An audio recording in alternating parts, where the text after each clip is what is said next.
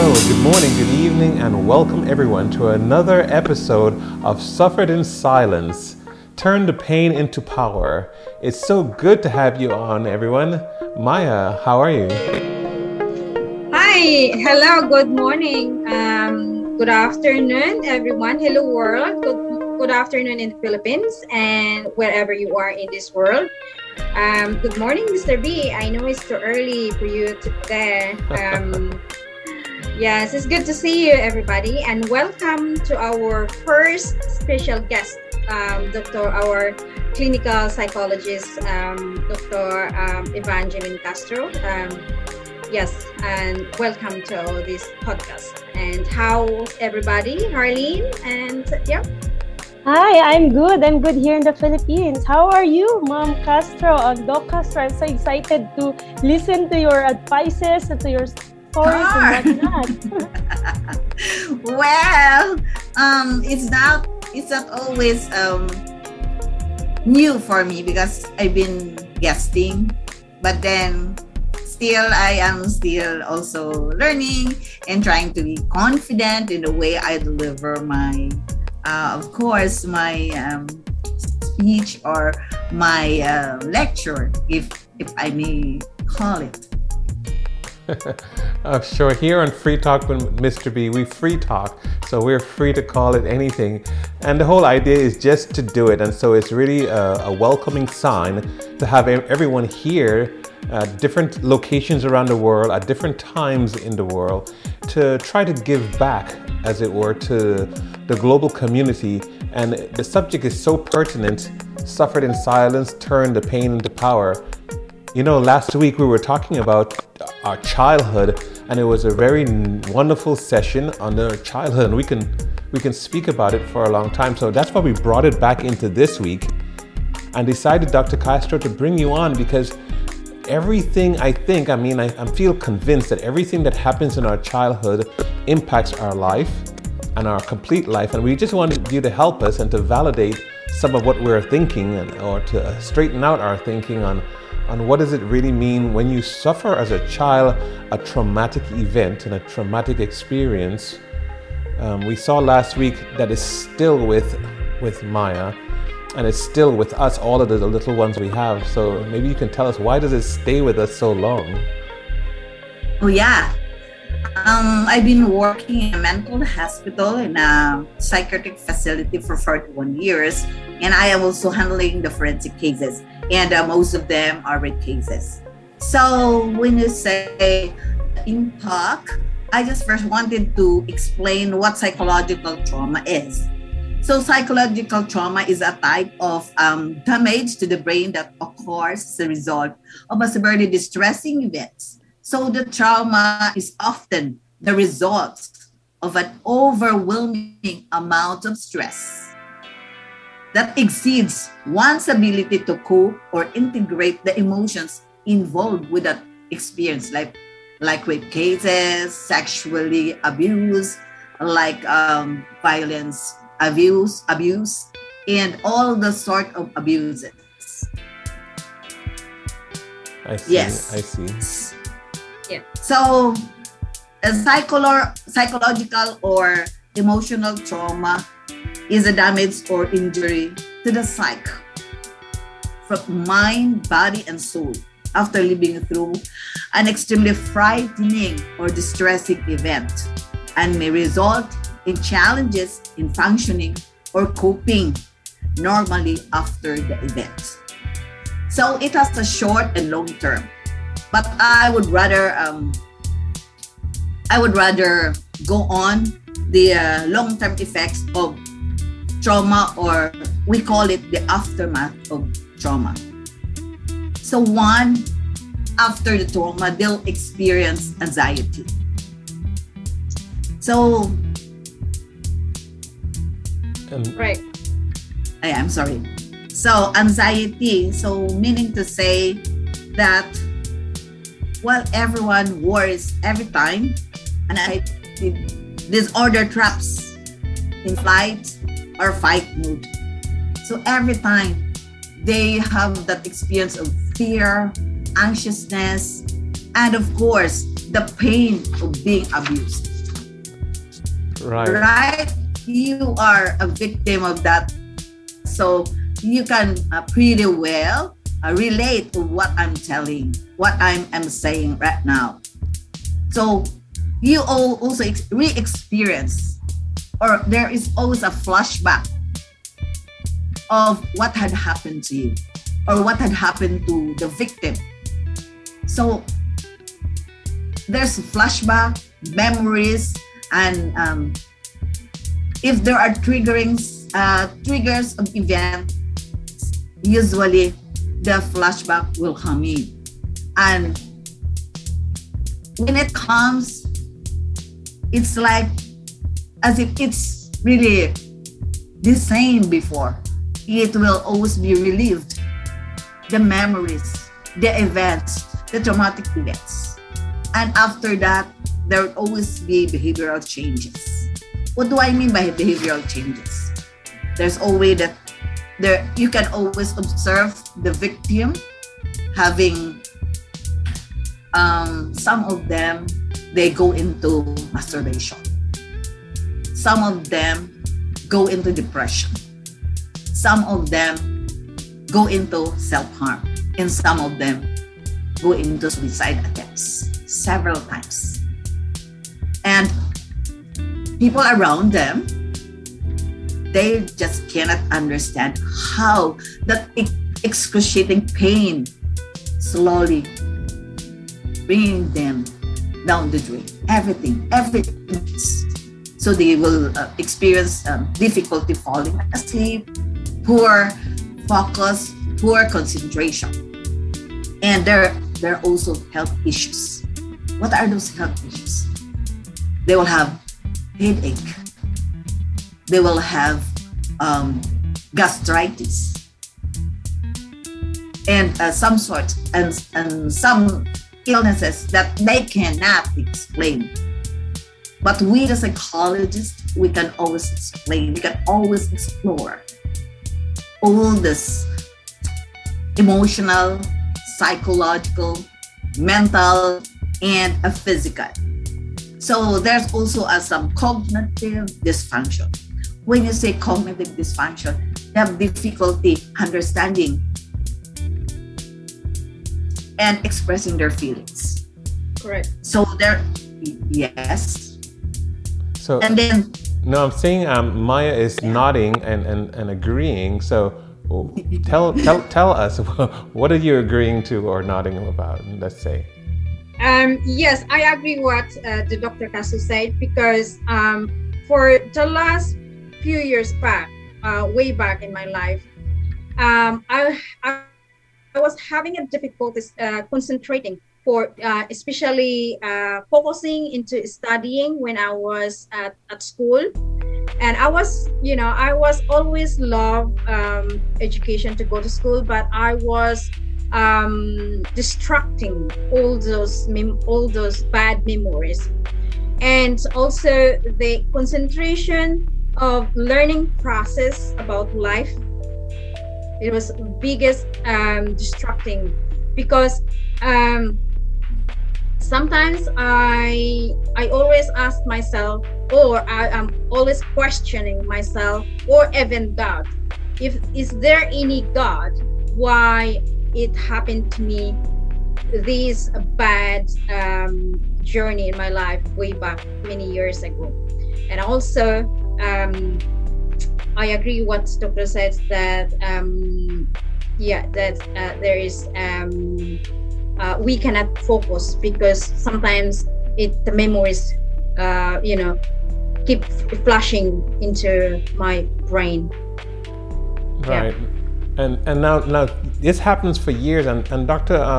Castro, I'll come back to you. Now, Hannah, you met Maya so long after. What did you observe in her behavioral pattern, you think? When I met Ate Mayet, I believe during that time she already is a strong person. She already she already conquered the mountain, because we met at the age of 42, I think, Ate Mayet, and it happened the rape Okay. happened 7.5 years old. So when I met her, she's so strong, but sometimes she changes, she changes her attitude in terms of, let's say, triggers when we talk about like boys or men, about love stories. So I can still sense her triggers. Okay, So and that's how, but that's an interesting word. So now, Dr. Castro, these triggers, it's in all of us humans, right? Something trigger our emotions, our sensitivity. Tell us about it. Let me not say. These triggers. These triggers usually is connected with their experiences. Like, for example, if they're gonna talk about men, so either Maya will have this kind of reaction that she feels dirty of herself because of what had happened in the past, and other victims would also feel like they hate men haters. These are two kinds of I would say impact or result when there is psychological trauma after their rape case or rape event. Either a child would become promiscuous, and the other one is a child would become frigid in their sexual relationship. Okay, and so it can cause many different behaviors. I mean, we're keeping it serious because the reason why we wanted to go over childhood again is the fact that something impacted a child, and even 40 years later, it still have a child inside of us that's being impacted and potentially suffering in silence. And so I can see why it was important, Maya, to turn the pain into power. Now, Dr. Castro, and I'm going to ask you this question, but I wanted to address someone is on. Anyone know who is Chone Baldoza? Chone Baldoza is the MOP secretary. Oh, say hi. Yes, you just want to listen to us. Yes, and so hi is welcome. We'd like our listeners to know that she's listening. So welcome. The point of making then with us is when we look at childhood, we want to prevent, and prevention is doing things to stop it from happening before it ever happens, right? Prevention, and it's a mission vision of MOP, and so from a childhood perspective, the suffering.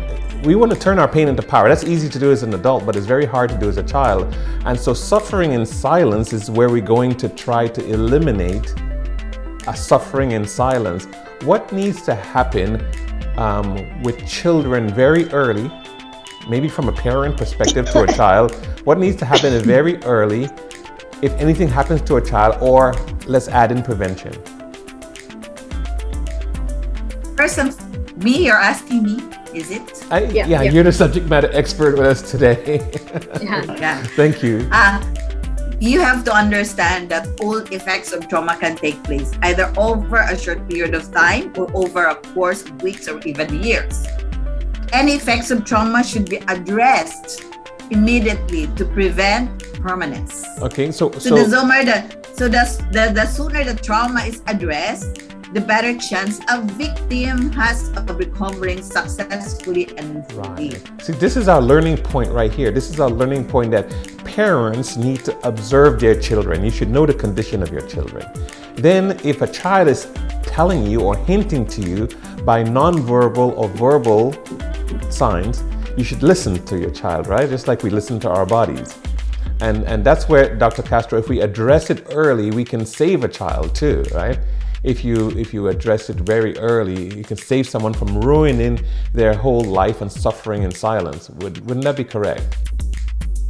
Yeah, but you have also to understand, Mr. B, that there are parents who doesn't listen to their children, especially if the perpetrator is a stepfather. or they just brush it under the rug. And then the more the child becomes disturbed because she has no support system. The person that she looks up as a support system where she trusted much because that person has authority, but they failed. So it's so painful to be disappointed and frustrated. In addition to what happened to you, you get a second punishment, as it were. You know, a second set of trauma, or trauma on top of trauma, and that's the discomfort, and that's like I said, Maya, that's what we need to keep bringing out. And so what are ways of getting it, getting this awareness? Because that was the next thing is in the mission statement, awareness, right? That's why we come on these programs. Very important. You know. Yes. And so Maya, the organization. Let's go back to that mission and vision. What is the real awareness? Because you're trying to get it done. Let's see. Yes. At the moment, we're working on the awareness that we're working on the different strategy. Like we are starting giving an information to the barangay council or to the different communities in Davao City. So we give them an information drive. What is the MOP doing, or what our mission are. So the awareness that we gave it to them, like how to spot the sign that the children has been abused, or how to spot the sign of grooming process, because the perpetrator are very good on grooming. Like first they groom the parents, second they groom the child or the girl, so that they're ano ba yung tawag nito, yung trust, yes, makuha ang loob ng bata at parents para mag-trust sila nitong perpetrator. So they have to know that, like, you know, targeting the stage, or, you know, like friendship forming stage, like all those that loving relationship stage and abusive relationship stage. So we must do that in first in the community, the parents. Yeah, we must do that so that at the beginning we will know that this child that has been abused. I mean, sometimes the relatives or friends, like, they just ignore this child that has, you know, being, you know, sometimes when I saw a child being quiet at the corner, or just, you know, yung umiyak kaagad, then we must move, or we must do something, like what I said always, that we must ask this child, are you okay? This word is very important to them, because since that I stay in the Philippines for nearly a year, it's not much parents asking for their children, like, are you okay? Or, you know, sometimes a child being quiet at the corner, and they must say, oh, what are you doing there? Are you okay? There's something wrong. That we must do that. Parents must always do that into their children. Yeah. Because some children cannot express what been happening to them, because sometimes the parents is always nagagalit, angry, especially their teenager. Okay, this is what I observed in Philippines. A teenager, sometimes late silang umuwi, they came back home late, or they come back home with the friends, and the parents like something like this, where have you been? Right. And what are you doing? And this like that. No, it's not like that. Oh, how are you? You know, like in British style, when their child or teenager came back home, hi, how are you? Did you have a good time? Or this and that. We must do that some you know, in the Philippines, because yeah, so in the Philippines it's different. But if we teach them how to do it, they will learn, I think. Like building trust. But Hannah, when you and I were there, we saw the barangay if I'm saying it correctly, did something. I think, Yes. did he come and report what happened in the community to Ate Maya? Barangay, Manuel Janga? Okay, Manuel yeah, in Manuel Janga. Didn't he come and tell her something happened in the community? Well, the barangay captain, I think there were instances like rape. There were rapes in the place where Ate Maya's MOP is being built. So Right. yeah, there were reports from the barangay captain that is being passed to the MOP. So yes, Yeah. barangay because the barangay captain there is so active, so participate, as you can really see that he was there when we celebrated Right. the 5-year anniversary. Right. Yeah. And I think and Dr. Castro, I think that's empowering, because if some of the leaders in the community are involved, do you think the parents will feel a little more secure about speaking, and maybe even the child will feel that if they know even the barangay captain is involved, that they may speak up? What makes them feel more comfortable to speak up? The children. They will the children would be comfortable to speak if the support system from the family itself is very hard. Yeah, and I know family And is very of course- fundamental, but if they don't see it completely, what are the second sources of family? Because that's the broader family in the village. We keep saying it takes a village to raise a child, but the child needs to feel sure that the village is there for them, right? Yeah. Well, there are organizations, and there are also people who has the heart to help, especially the teachers. I have all this experience in my 41 years in clinical practice and 44 years in my private practice, that usually the children who cannot speak,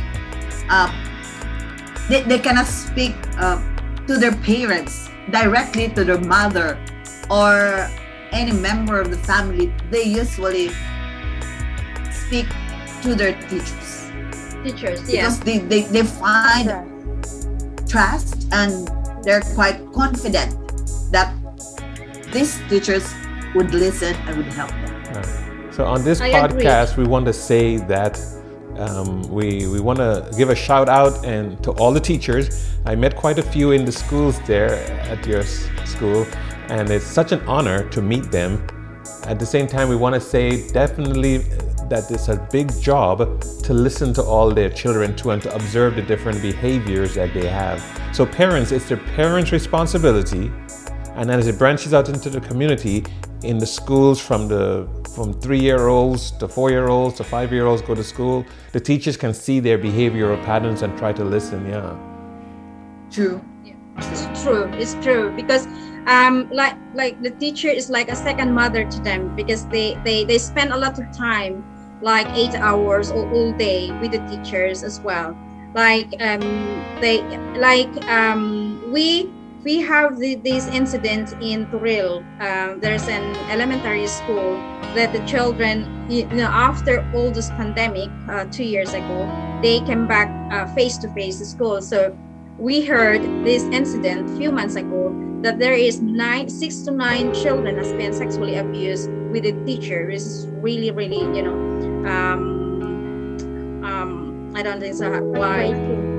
Yeah, it's heartbreaking. It's heartbreaking because we, like the parents also, sometimes the parents also are relying to the teachers that they will look after their children. But sometimes some teachers are